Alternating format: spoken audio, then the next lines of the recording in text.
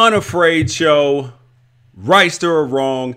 It's your boy, George Reister, in the building. This is now the George Reister Podcast, officially. Presented by the Unafraid Show. You guys, as usual, thank you guys for your time. Thank you for your energy. I appreciate you guys watching. We have a couple really good things up for you guys today. First of all, Tiger Woods. Well, there's going to be an article up on Unafraid Show as soon as we get off of here. But Tiger Woods, the greatest sports story in the history of sports stories. And I'm going to tell you why.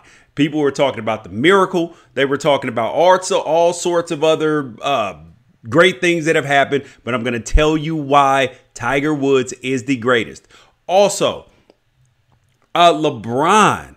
People wanting to blame LeBron for everything. Oh, my God, dude, the sun didn't come out. It's LeBron's fault.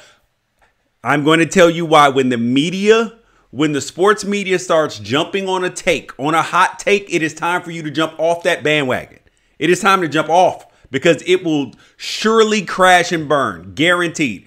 And the last thing up is Luke Walton and Russell Wilson. Luke Walton and Cliff Kingsbury, they need to write a book on upward mobility, how to fail up in life. So we're going to talk about that. And the last thing, Russell Wilson, his contract, why he's the smartest man in sports.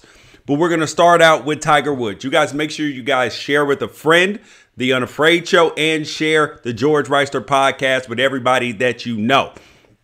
First thing up. So Tiger Woods. I am so proud to say I'm proud of myself because I did not give up on Tiger Woods. Everybody else was bombing on Tiger Woods. Oh, he doesn't have it anymore. He's done.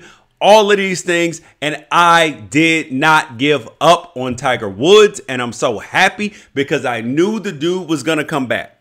How I knew Tiger Woods was going to come back is, first of all, there's a difference between when guys run out of talent and when guys are just injured. Tiger hadn't run out of talent. And what I mean by run out of talent is father time. Look at Eli Manning. Eli Manning is running out of talent because father time is catching up with him. Tiger Woods was just hurt. That's the difference. And the thing that makes his story so great about winning the Masters after 11 years without a major, all of these things, the thing that made it so great was the shift. Because remember, he was doing this for himself at first. He was doing it because he wanted to return to greatness. He wanted to restore his name. He wanted to do all these things that were just for Tiger Woods. That required no patience. That's why he was trying to do anything to get back, taking prescription pills, which led to more trouble, all of that. Tiger was forced to have patience. And the thing that shifted was that the motivation became about his kids and his legacy with them. So it became not about Tiger. It became about a father. Like, that was the thing that made a story so great, is that I could relate to it because I'm a person, I was a professional athlete. And then only one of my kids was born while I was playing. And then the rest of them were young. Are young now still. So as a father, you want to see your kids see you do something great. And that's what Tiger Woods wanted. He wanted his children to see him do something great. That's what made the story so incredible. It's not the fact that he got arrested, had an accident, divorce, bunch of surgeries, body breaking down. No, it's the fact that people, every single sports media person except me, said Tiger Woods is done. He's washed up, bury him. He's embarrassing himself. Now imagine what that does to a father and his psyche as it relates to his kids. Think about that. Tiger as the human being. Because we all want our kids to feel good about us, to feel empowered and great about themselves through us. Like, as a dad, you want your kids to see you do something great. And so that resonated with me as far as Tiger Woods went. I was like, damn, like, I can relate to that because I want my kids to see me do something great. Because my kids, my oldest son was young when I finished playing. Was like 4 or 5 when I finished playing. So he doesn't really remember. And my other kids weren't born. So when it comes to the Unafraid Show, when it comes to me doing work and TV work and businesses and all of that, I want my kids to see me do something great. And that's what resonated with me with Tiger Woods. Oh my God. Like at the end, like I was like, who is cutting onions in this house? Because it was spectacular. And to see him accomplish it in front of his kids, give him the hug, give him a kiss. Like there was nothing better in sports than that. Not the miracle, not anything. Like it's the greatest story in the history of sports. And we saw it on the heels of what happened with Virginia winning the March Madness, the NCAA tournament, back-to-back great weeks. Next thing up, you guys, I want you guys to get off the blame LeBron train. Same thing with Tiger Woods. And people saying that Tiger Woods was washed up. Everybody's piling on. Here's the key in life. When everybody starts piling on a subject, taking that low-hanging fruit instead of coming up with original ideas, it's easy to say, oh, blame LeBron for this. Oh, Tiger Woods is washed. It's easy to say that. It's hard to be original and come up with independent thought. Same thing with LeBron. I read an article the other day talking about LeBron James is to blame for TNT ratings being down. NBA ratings are down, but it's LeBron James's fault. Do you realize how insane that is, that you're going to sit up here and try to tell me that it's LeBron James's fault that ratings are down? It is. So now it's his responsibility to carry the entire NBA, like to figure out a way for the Bucks Raptors game to get more ratings, to figure out a way for the 76ers Kings game to get more ratings. No, that's not his fault. Come on, man. Then the other thing, this last week, Magic Johnson quits the Lakers. The president of basketball operations for the Lakers. Whose fault is it? It's LeBron's fault. Really? Is it though? So you mean LeBron bullied Magic Johnson out. He forced him out. It's LeBron's team. Okay. So you mean to tell me Magic Irvin Johnson from Flint, Michigan, one of the toughest places in the country, that he survived the NBA in the 80s, all that rough play, knocking people down, the Celtics wars, but Larry Bird rivalries, that he survived all that, survives HIV, goes into the competitive world of real estate, makes it big, buys the Dodgers, leverages his way to buy the Dodgers, part of it. That LeBron James comes to town for 1 year and bullies that dude? No. He can't run LeBron out of town. Magic Johnson is bigger with the Lakers than LeBron is.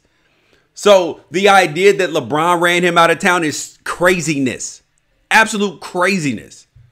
That's why you need to get off the blame LeBron train.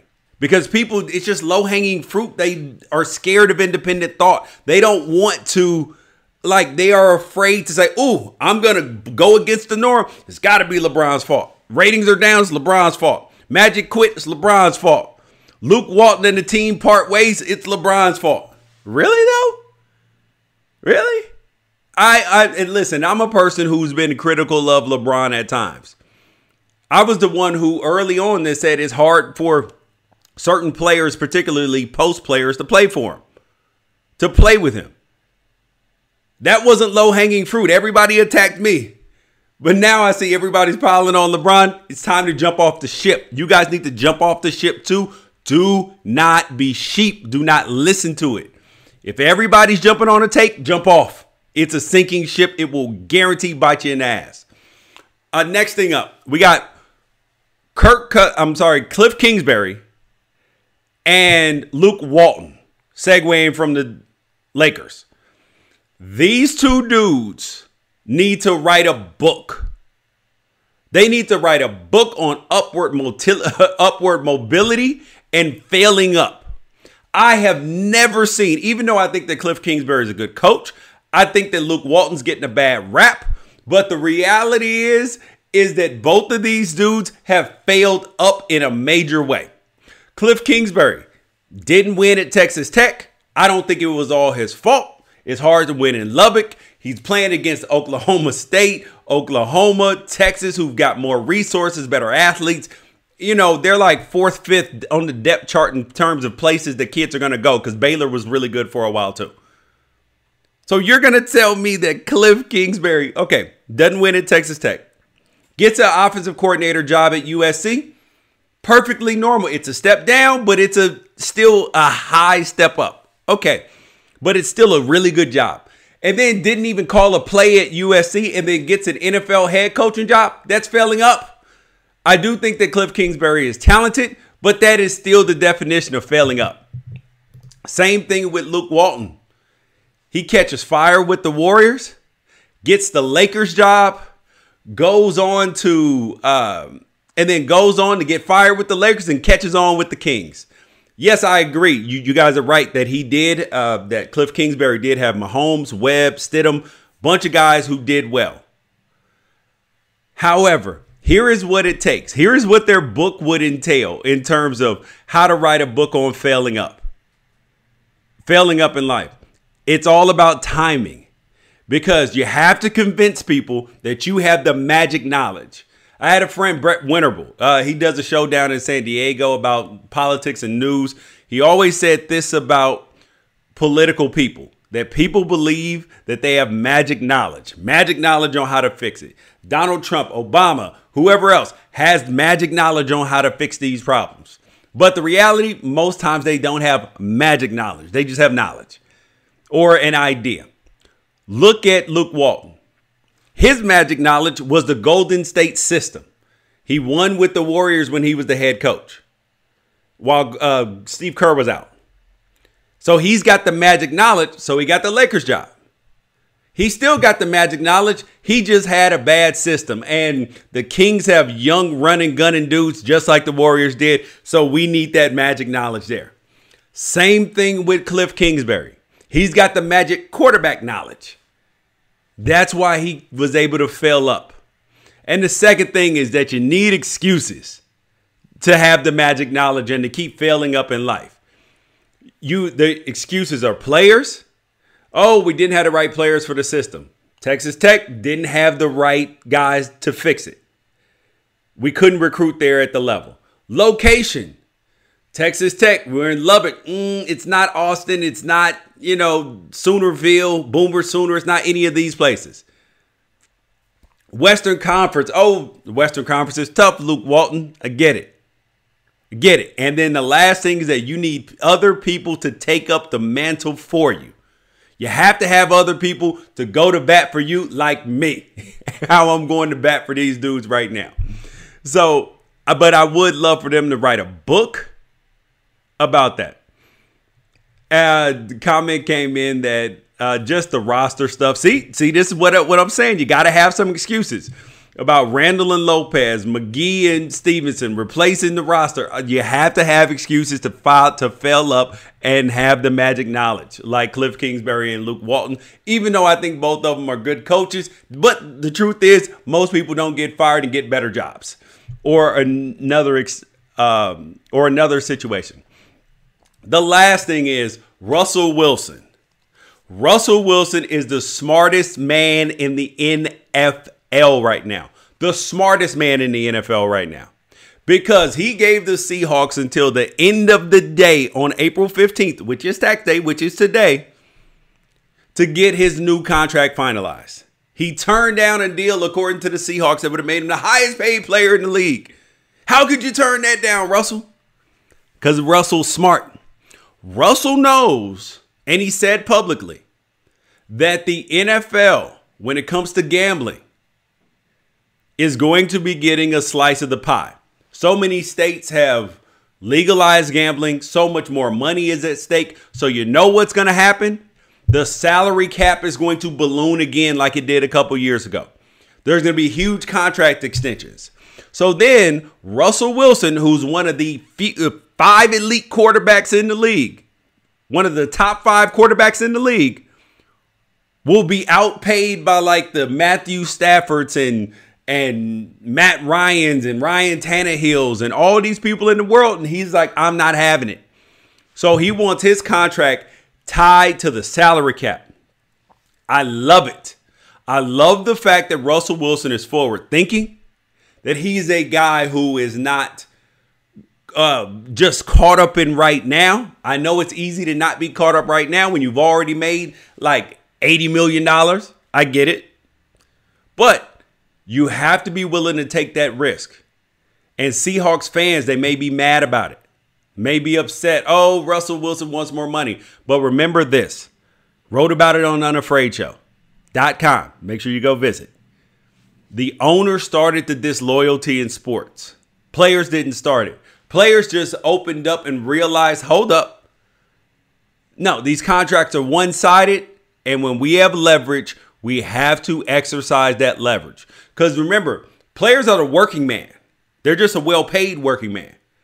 They're just trying to do the same thing that everybody else in life is trying to do. Trying to live in a place that's geographically desirable, make as much money as possible, and be happy in a good work environment.